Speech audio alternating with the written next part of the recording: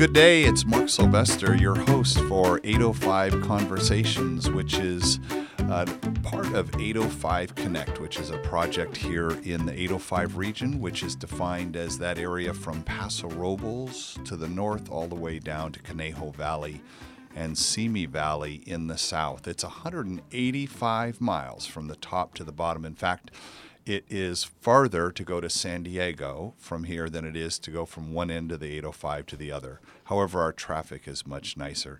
Today, we have with us Trish Miller, who is the license owner for Spherion. And Spherion is a partner with 805 Connect. You were an early and enthusiastic partner, and you're quite known in the community as, you show up and you're involved in those things.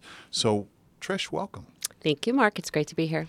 We also have with us our sponsor of 805 Conversations, which is Patrick Melroy and Pull String Press. Welcome, Patrick. Hi, Mark. So nice to see you.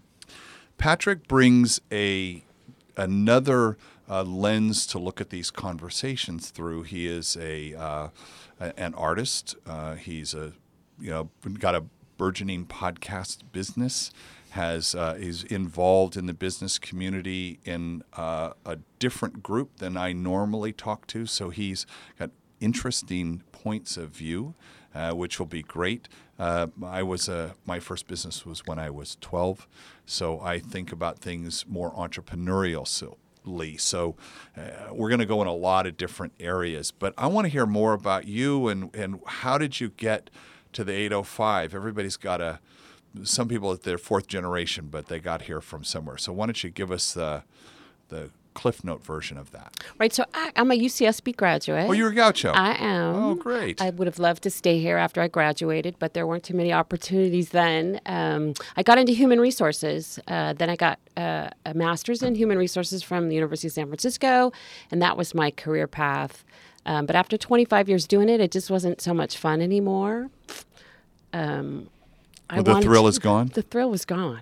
So I wanted to be in business for myself. I didn't know what to do, but I wanted to make some significant money out of it. So franchises have great success stories rather than, just trying to start your own. And I got into a partnership with Spherion. So I opened up the first Spherion office here in Santa Barbara almost 8 years ago. Really? Yes. Right before the Great Recession. So I learned a lot. Good for you. Yes.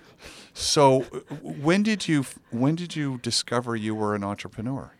I went to a franchise coach when I first started. A franchise coach? Yes. So there's a job? There is. A franchise coach, the Entrepreneur Source. And they present you with a variety of different businesses that they think you might be interested in and good at. Right. And the Spherion franchise was the one that I ultimately chose, although there were other ones. So tell us a couple of them. Who didn't make the list? One of the finalist was Sports Clips, which is a hair salon for men and boys. It's quite popular now. Oh. Right? So you go through a process where they see if you're the right person for them. You go back to their corporate headquarters. I went to Austin, Texas. Right. You do some due diligence. They call it Discovery Day. And you Okay. spend a day with them. So they were a finalist. But in the end, Spherion seemed right for me. I'm a businesswoman for 25 years. I like going to an office. I like 8 to 5, Monday through Friday. You like that part. I thought it would be the most successful for me. And recruiting is fun. You make everybody happy. Everybody. Really? In HR, you never made anybody happy. So, I've got 5 questions there, but I want to go back one. You said you got a master's in HR. Now, Patrick has got a master's in fine arts. I do. And I know exactly what that is. But I don't know what a master's in HR is. What? Give me an example of a class you might have taken. Well, it was mostly organizational development. Oh, OD. OD. So Got it. When I got a master's bingo. degree, there didn't have to be too much in HR. So USF had one of the only masters in HR there was at the time. And so it was primarily involved in organizational development. So how to increase the corporate culture into a way that, your business wants it to go. So I'm really we're interested in these conversations in culture and leadership. Right. That's a part of the And conversation. that has never ended, right? Right. Right. Yeah, culture is so important. And leadership and employee relations, and that will never end. I'm very interested in organizational development because 805 Connect is built on a platform. That's my business, is creating platforms of connective tissue for audiences. And we were asked to do that here in the region, and we did. It's a community service effort, if you will. But I work with customers where a client in New York right now who's got 12,000 employees and a huge organizational development challenge. How do they reinvent this 150-year-old company? And they look at us providing the connective tissue to help them. And I wasn't sure we were going to go into organizational development, but does that still show up in your day-to-day work when you're hiring people? What do you look at through a lens of organizational development with these entrepreneurs? Well, we look at cultural matches. Cultural matches. Cultural matches. You know, there are employees that are just good at some things in some environments. Just like when I was going to choose my franchise, I just knew which environment was the best for me. And then we try to be partners with our clients to find out more about them and what kind of people are successful. There are a number of assessments employees can take now to find out what kind of person they are and how they fit in. So it's a cultural match, and that helps with organizational development. And diversity is still important, right? You don't want everybody to be exactly the same. Right. But that's not what I mean by a cultural match either. I mean, we still encourage diversity. It's not like everybody's a robot that fits in together, but they just need to all feel the same way, like the entrepreneurial environment. Not everybody's into that. Some people need structure. They want rules. They want you to tell them what to do. That's just the way they are. That's how they're comfortable. That's how they're most successful. But entrepreneurs don't like rules. They don't like policies and procedures usually. So pretty much we don't. No. But creativity craves constraint. Right. Right. You know, you need to know what the boundaries are of those things. And what is if I were to think about an organizational development initiative, what's the mission statement for that? That's a good question. It's kind of a context, something that needs to be in context, really, about what the mission is for organizational development. The mission may be for everybody to understand the mission. That could be an OD. That's a big one, sure. OD thing. So communication. Yeah.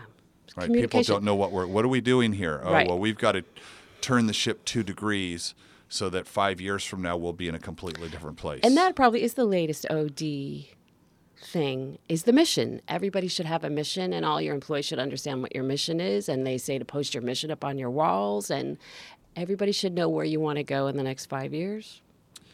I would say that's also coupled with the gamification of management. Right, gamification. Is that one of your words? Yeah, you just bingoed yourself. Oh, gamification. I'm so busted. As our listener knows, we play this game called Buzzword Bingo, and it's also a new game for everyone. And it's when we find words that, in a certain context, we have no idea what they mean. Gamification is we think about playing games, and games. I know what the rules are. I know what the mission is, to get a high score. I've opted into the game. I'm having fun with it, and there's a scoreboard that's measuring my progress. Those are the 5 principles of gamification. There's a whole industry called the serious games industry, where they apply that thinking to training and development. Is probably one of the biggest ones, where you gamify the learning experience so that people will actually be engaged with that thing they don't want to do. I don't want to sit and learn this new product. HP's got a printer. It's going to be shipped out to every Office Max on the planet. So they're going to create an app to learn all the aspects of that printer. And how do I turn training into a game? People figure that out. So that's the gamification of it. And part of that is the mission. What are we here collectively to do? And so maybe I've just come up with a new business. Nicely done. I want to know what the mission for Spherion is. There you go.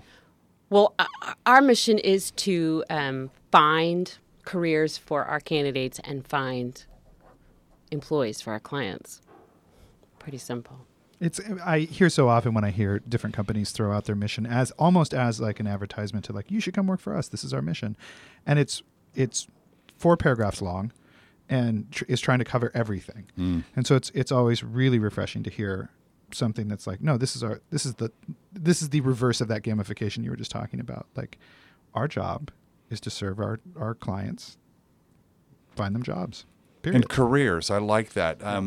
Do you find that someone comes to you? I introduced someone to you yesterday who I think you could help. Do you have a kind of a career-long relationship with those people, or is it more transactional? Well, the hope is that you will have career-long relationships with people. That is the whole idea. So the longer that you're in staffing, so one of my recruiters has been in Santa Barbara for over 17 years. Wow.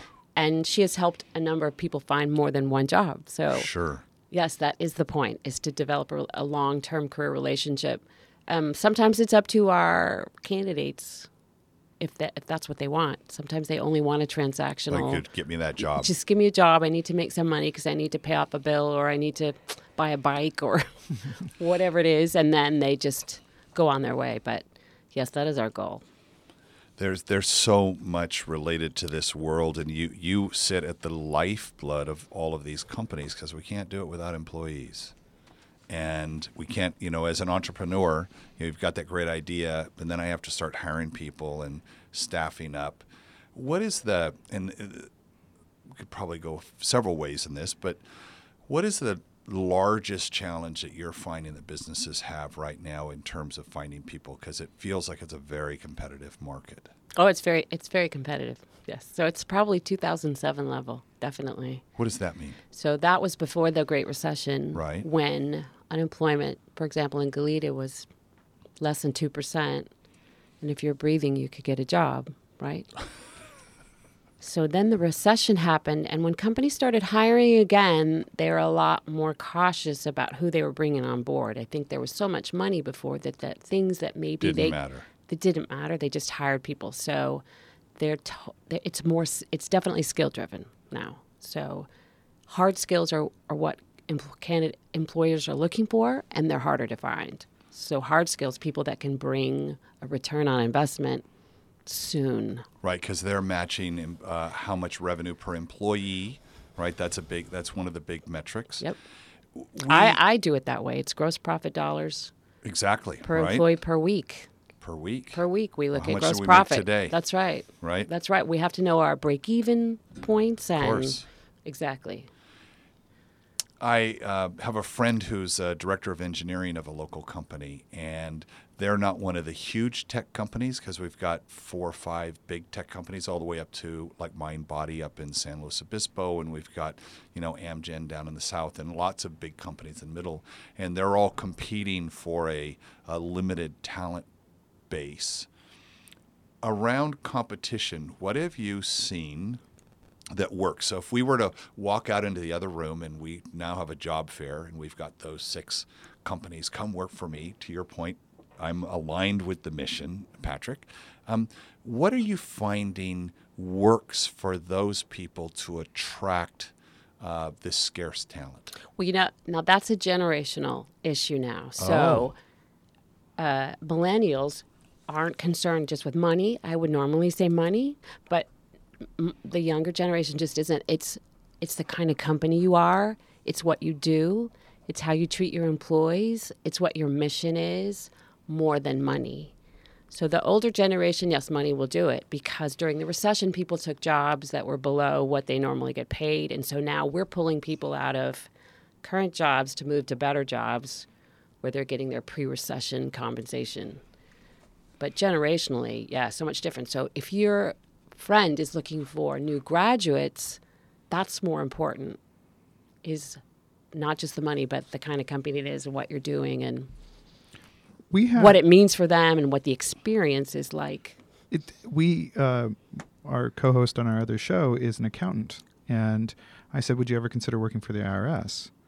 And he said, no, not politically. That's not my concern. But just the environment doesn't seem like a place I would want to. If I'm going to be an accountant, Why would I want to do it at a place that doesn't have, I'll go be an accountant for Facebook. I'll go be an accountant for Google because I can do the job. If you can sell tortillas anywhere, why not do it at the beach? Sure. There you go. That's exactly it.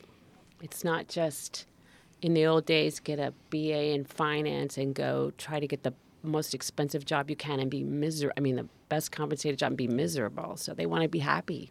And maybe I don't have to have the huge house in Malibu or Santa Barbara. I just need a nice place to live and that's close enjoy to work. myself, and that's close to Ride my work. bike. And they'll let me off early so I can go surfing. And So that's a big one. Mission statement. We had we'll let you off early to go surfing. We had a company here in Santa Barbara called Wavefront, which yesterday was our 31st, would have been our 31st birthday. And we had offices all over the world. And I remember specifically the Chicago office would always complain that he would call, and if he couldn't find people, they were either playing volleyball or getting a cappuccino or doing something like that. And I've heard that bemoaned many times when Surf's Up, people aren't at work. I'm going to go back to this idea of millennials because this comes up in our conversations here in the 805 a lot. The millennial generation constitutes 1/3 of the population on the planet today. They're the next baby boomer. They're bigger than we were. Bigger than the baby I'm a boomers. boomer and bigger than us. And I think if you're in business and you're not paying attention to understanding millennials, you're losing out. There's a great book that I'm in the middle of now by Burstein called Fast Future, and it's how the millennials are shaping the world.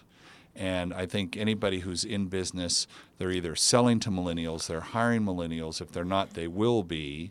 And I'm curious, let's talk about the millennial business owner who comes to you and says, I need to get people. What questions aren't they asking you, or what things are they not paying attention to? The millennial owner? Yeah.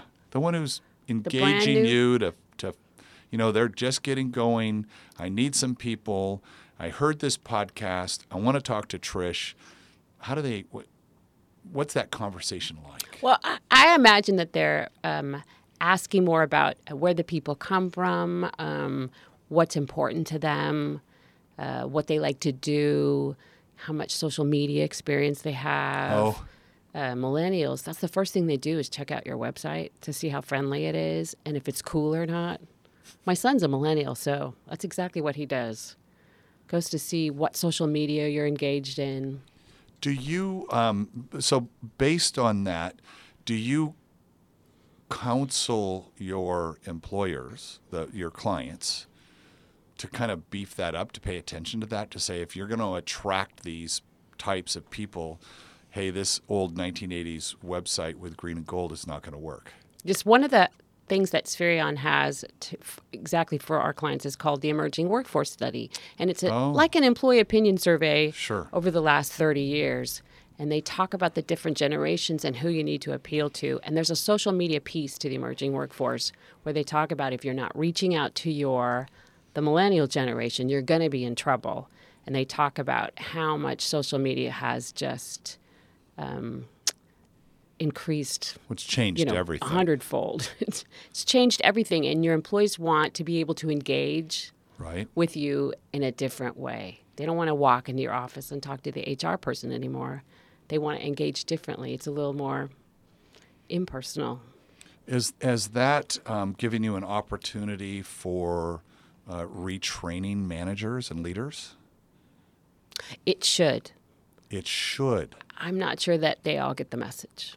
So when I was in HR, we did employee opinion surveys. Obviously, they were a lot low-tech back then. Now they do them on an app on a phone. Sure. But we had the same messages 30 years ago.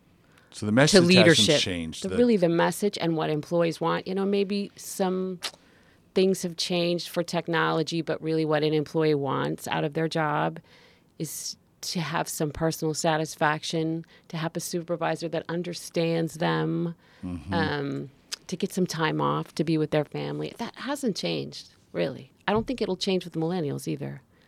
But whether or not leadership gets it, that will be the success of your company. There's an interesting post that came out this week by the gentleman who was the founder of the X Prize, and Peter Diamandis. And it's all about millennials in the workforce. And the number, he contrasted and compared millennials and the boomers. And the number one thing by an order of magnitude of importance to millennial employees was that there was training and a chance to advance their career through learning more things. And that was actually the least important to the boomer. And the phase shift is very, very interesting. So that's just... And millennials don't have a problem quitting and going to another place, you know? Well, because are you hearing them? They're not looking at, this is again with your long-term relationship with them, this idea that they're not looking at one company cradle to grave, at remotely, because that has been shattered, that American dream. And then I have another question. Well, please. Well, I'm so fascinated by this idea of the entity of the recruiter or the staffing company, because I see so much just hiring of friends. And so could you like build out that argument for me of that so often it's like just they hire who do you know, and then they bring in their friends. Is that a successful strategy versus, you know, going to Spherion and this idea of like getting a professional to do it for you? Right. So the reason that we're more successful, like again, is identifying the cultural matches, but then also assessing hard skills and soft skills. We do this for a living. So if you're in a company and we service small to medium-sized businesses, those that can't afford to have a full-time recruiter or HR department is too busy with other things. And, you know, that's what we do. We do it every day. We talk to people all the time. We meet people all the time. We find people that you could never find. And then... That must be fun, by the way. It's a lot of fun. Yeah. It's a fun part of the job. You meet people all the time. People are so different and unique, as we all know, and it's just really, really interesting. But we're able to do the soft skill assessments and hard skill assessments and the kind of interview questions that we ask. What's your favorite interview question? It's usually a situational question. So I say, you know, this has happened in your department. Someone is called in sick and you have a special project that has to be done by 3:00. Tell me what you would do in that kind of instance. So we give them a problem solve. Circumstance and say, well, how did you react, or what would you do, so that we have a real time question rather than like just go through, well, you worked here and you stayed here. If you were a bird, what kind of bird would you be? Right. So you need to find out how they would react in certain circumstances. And then the longer we get to know the client, then we know if they're the right match. And yes, you can hire your friends and it's less expensive, but I don't think the success factor is that good. We learned a trick from Chet Holmes, who's passed on now, but he is the salesman. And he taught you how to hire salespeople. And he tells this great story where you've got the perfect person, and they've gone through all the interviews. This is the person. And they're sitting at the desk, and this is the final interview. They've already talked to everybody, and you're like, oh my gosh, I can't believe we're getting this person.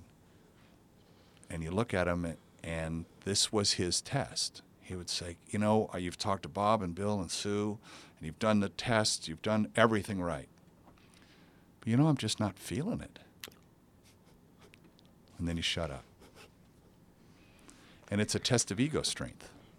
Because then that guy is either going to say, well, I guess you would know, and thanks for your time, bye-bye. And that you feel like that's the perfect person, but in a sales situation, they're going to hear no 1,000 times. Right. And how do they react to no? And the guy he hires will be the person who says, have you not been listening to me? Do you want me to go through it again for you and tell you exactly why I'm the only guy for this job? And then it's the guy, oh, thank you for doing that. You're hired. So I've told that story many times and have said that I'm just not feeling it. And just to see how convincing someone could be. Maybe you could add that one. That's great. I think that's great. I will add that one. See what they do. I want to talk to you about this. I'm going to go buzzword bingo here. Do it. Passive seekers and active seekers. We learned this 10 years ago. We did a project with Monster.com and helped them create some connective tissue between their 5 development offices. And I learned these words. So I would think that you're very successful with passive seekers. So why don't you tell our listener, because there's only one, the person we're in their head right now, that person what a passive seeker is. So passive seeker is someone that is not looking for a job. They are working at their current place of employment. They don't have their resumes posted on Career Builder or any other job board.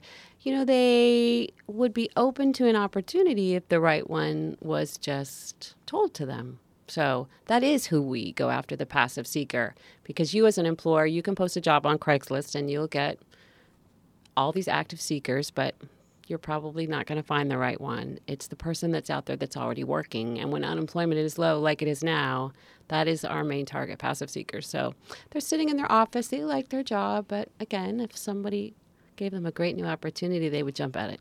Or there was an interesting tweet about a job or an interesting Facebook post about a job or if the transition was not such that it would disrupt them too much. Right. That idea of because there might be a really great job in Indiana, but, that's slightly outside the comfort zone. So again, buzzword bingo, we would call that switching costs. Oh, that's fascinating. I'll write that one down. Yes. Switching costs. Right. So when you sell software, costs and right? economics, right? I've got to switch from this thing I know right. to this thing I don't know, and I've got all that risk attached to it. I'm going to go, so back with passive seekers, do you just, I can imagine if you were really aggressive, you call the receptionist, you somehow get the employee list and you start calling those people. What's the new way to reach them? People put their names and titles right on their websites now, so. Oh, you don't have to do that. Probably not too smart. We were working with a client once who had someone who monitored, they had 10,000 employees. They had one person whose job was monitoring the employees' LinkedIn profiles. 70% of the employees at this company in the what I'm looking for, which is at the very bottom of your LinkedIn profile, right. Job opportunities. And I was like, really? You say that? It's like marking single on Facebook when you're married. Yeah. Yep. So, but we still do the old-fashioned way too. We just call up the receptionist and make up a story. Can I talk to Jane? Well, why do you want to talk to Jane? Well, I was referred to Jane by a friend of mine. Well, can I ask what the subject is about? Because some receptionists do that. They're train them to. They are gatekeepers, so yeah, you have to come up with a story sometimes. Chet has a whole section in one of his books on how to get past that person, how to make that person your best friend, and get them working for you. One of the things we like to talk about on 805 Conversations, something we call OMV, which is shorthand for what's your objective, what's your outcome that you're looking for, how do you measure that, how do you know when you got there, and what's the value to you when you get that. Do you have that kind of conversation when you're doing the discovery with a potential client? Sometimes we do. Sometimes we don't. Some clients don't really want to be partners. Really? They want us to be a vendor, just like any other vendor. So that's the transaction versus a relationship. They don't see the value in that relationship. And I think part of that has to do with the staffing industry in general. How's that? So historically, some staffing agencies, especially the corporate-owned agencies, don't have really good reputations. They have high turnover because they don't treat their own employees very well. Employees tell stories to their clients and lie to them and say, this is a great person, you'll love them, when they probably haven't even met them. So when we come across clients like that, they've had bad experiences in the past. Right. And so they really don't see any value in establishing a relationship. They want someone that's cheap and they want them fast.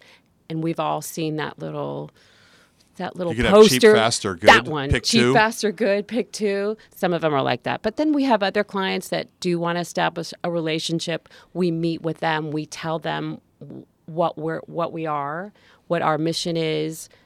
We go through why we're different from any other staffing agency and what we can be successful at and what we can do for them. So I try to make it as value-added as possible, telling them why economically we're really the best choice for them rather than doing it the old-fashioned way. So when you understand their outcome and you understand why that's valuable to them and how they would measure it, then that helps you find the best employee, going back to an earlier thing you said, which was cultural match. And we talked about diversity and culture and figuring out who's going to be the best person. You know, are they going to be comfortable with Pizza Fridays or Casual Fridays? Or are they know that it's 7 o'clock and you're not expected to go home? We have a culture where we work late, those kinds of things. Right. You figure all of that out. Right. And then because we're part of Randstad has strategic or national accounts with a number of very large companies all across the U.S. And so there's already a blueprint on how this client is to be serviced. A great deal of really large companies now use a vendor management system, or VMS, and they have a third party that acts as a go-between. So everyone is submitted into a tool, and so there are a number of tools these days. We have 6 or 7 or 8 different tools that we can use there. They include things like Fieldglass and IQ Navigator and Beeline, and they're all specialty software because these large companies want control over their hiring process, and they want to see metrics. So in that's these, the M. Yeah, and so in these large clients with strategic accounts and blueprints, they have service level agreements where there's a time to fill. Really? You promise that you'll give them a qualifying candidate like in 48 hours. Really? They've already established the number of backgrounds they want. They'll say, I want a 7-year criminal background, 10-panel drug test. It has to be outside, 2 professional references. Did you say 10-panel drug test? A 10-panel drug screen. Right. They'll tell you whether we can do it in-house or it has to be outside. Obviously, if I go to a lab, it costs me $30. If I do it inside, it's $3. So, yes. So they have a number of service level agreements, and then they'll review your performance on a quarterly basis. Wow. And if you're not meeting those metrics, they could possibly just kick you off the whole project. So clearly, when we ever service a Randstad account, we don't want to be the owner location that gets them kicked off an account. Yeah, right. Right. You pay close attention to that. But it's a huge business. I've learned so much about it in the last 8 years. I had no idea any of that stuff ever existed. It's billions of dollars. Well, no, don't you just put an ad on Craigslist and just hire somebody? I thought it's all business works like that, right? It's amazing. So when I was in HR, I used to order temps and direct hires, but I never did it from the other side. So I've learned a lot. In the last 8 years, it's a heck of a lot more complicated than I ever thought. One of the objectives, one of the O's for 805 Connect is that as people are moving into the region, because there's so much hiring going on there, the talent pool here doesn't have everybody businesses need, so they're recruiting outside. And once they get over sticker shock of real estate and all the other things that it takes to move someone here, there's this secondary problem is what is the spouse or significant other going to do? And so there's a hope. This came from the San Luis Obispo Economic Vitality Corporation, which was, is there a place where, okay, I'm coming here for this software job or an engineering job or manufacturing job, where's my wife going to work? And we're going to live in Santa Maria, but we'll commute to SLO, and maybe she's going to work in Goleta. Do you help when you have that kind of situation? Do you work with the spouses? Does that come up a lot? We do. And it does come up a lot. There are a lot of people that relocate here. Cottage Hospital relocates a lot of people. Oh, do they? Yes, they do. And so we have spouses that we work with. I just recently helped a woman who had relocated to San Luis Obispo. Yeah. Her husband was with UPS, and he got transferred to the hub in SLO. And so she was looking for employment. She had a great resume. She was perfect. Oh, you love that, I found don't her you? job in Paso Robles. Yeah, it was exceptional. So we love when people relocate because it's a brand new candidate that none of our competitors have. Oh. Right? So we can... Well, let's talk about And usually competition. when someone a company here in Santa Barbara has relocated someone and paid them, Yes. their spouses are usually...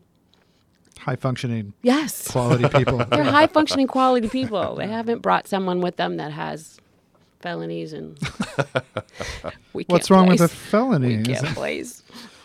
Well, probably 6 years ago, before social was as important as it is, we had someone pre-screen salespeople for us, and I said, we're just too busy to even have that 5-minute conversation. And so having the first conversation with this guy, I Google him, and there are 3 websites with his name in it, which is whyyoudontwantoworkwiththisguy.com. Oh, my. And with all the lawsuits against him and all that, it was my first question. I said, dude, what's up with this? And then he, went into defensive posture, of course, but, there was just 3 of them. And then I was like, thanks, no thanks. And then I called them up, the people who recommended it. Says, oh, well, we can't trust social as a indicator. And I was like, really? He says, because that all could have been manufactured. And I said, did you not even Google it? So I'm curious, how do you go and Google these people as part of, is that just part of the checklist now? You look at their tweets, look at their Instagram, look at all of those things. We check to see if they're on LinkedIn. But that's it? But usually not too much more than that, just because, yes, the internet can be totally unreliable. You think that's going to change? Because what I know our clients do it. I know they Google them. Right, because what you hear is someone will tell the high schooler, that picture is going to live forever, or maybe the UCSB partier, we don't need pictures of you projectile vomiting at a rage. But is this back to that statement about millennials that, or the Groucho Marx statement? I would never belong to a club that would have somebody me. like me. Yeah, and I feel like with the millennials that might be part of it, where it's like, if that's the screener that's going to keep me from being in that company, if the moral judgment would be passed on me, via a Google search, then that's probably not the place I want to work. That's probably me too. Yeah, I think there's a privacy issue there. Interesting. Yet our lives are more transparent. If I'm hiring someone who's going to be a thought leader, I want to see what they think or what they've written, those kinds of things. I'm going to be really interested in that. I mean, I know, in my business, people Google me all the time and want to go see what my point of view is and want to read those kinds of things. I've been telling my son that since he was 16. Be careful what you put on social media. Don't tweet stuff. They stay there forever. And one day you're in a job interview and they look back where you quoted some rapper in a tweet. Don't do it. But to an argument point on that, one of the struggles is I've had several friends that don't have a big enough social footprint, and when they're going up for a job, looking to be the social marketing person or looking to be the person who is in the company going to be the young and vibrant monitor of social media, and we turn and Google them, and it's like, oh, crickets. You don't have an opinion on any of this. And it's like, well, I've been using an alias since I was 12. It's like, oh, okay. Interesting. There's a brand new software out called Crystal that hooks into your Gmail. And I heard about it on NPR last week. And you go to LinkedIn, you can load this up in your Chrome browser. You go to LinkedIn, you're looking at that person, and then you hit Crystal. And what it does is it gives you, based on their profile of everything it can go find about them, how to approach them, how to craft it's basically how to craft an email for them. They like short. They don't like to be challenged. They don't like attachments. That's terrifying. There's that debate right now is going on. Is it terrifying or is it good? Go try this, because do it to yourself and see how accurate was that. And I think we're going to find more of those predictive kind of tools. Back to you're saying we've got all these great resources. We've got all these great tools. We are coming to this was 45 minutes. This was really fast. It went by so fast. Oh my gosh, what a great conversation. Thank you so much for helping us understand. I want to ask you a question about education and events. Part of what our listener is interested in is growing their business and becoming better at what they do. Do you offer any kind of seminars or educational series or things like that they could tune into? or attend? Well, Spherion does. Yes. If you log in and register in our database, you will have access to everything in our Candidate Resource Center, which Okay. includes lots of great tips. Career Builder and Monster do it as well. It's amazing what you can find on the internet now that will help you prepare for a job interview, help you get a job, help you look for a job, help you start a business. What about employers? Employer resources for the people that are like, they're just struggling with finding people. What's the best way to get in touch with you to have that conversation? Well, we're at Spherion.com, /Santa Barbara, and of course, Trish Miller But at now- Spherion.com. There you go. And you're down in Ventura as well, right? We have an office that serves Ventura County and Yes. an office that serves Santa Barbara County. So we have an office in Oxnard and one in Goleta. But we have some candidates in SLO as well. So we cover the whole. Do you go all the way to Conejo? We do. You do. So We you've do. got the So whole we got 805 Westlake covered. and Simi Valley and yes. They're all interesting areas. Well, thank They're, you, and they're Trish. all different too. Thank you so much Thank you for having being me. a part of this conversation. Thank you for supporting 805 Connect. You know, we can't do this without your support. Patrick, thank you so much for supporting our podcast effort and helping us It's so fun. keep the conversations going. Well, till we talk again, thank you very much. It's Mark Sylvester from 805 Conversations. And tell your friends if this was something interesting for you. And if you're not from the 805, go check us out at 805connect.com and sign up, meet some interesting people. Bye-bye.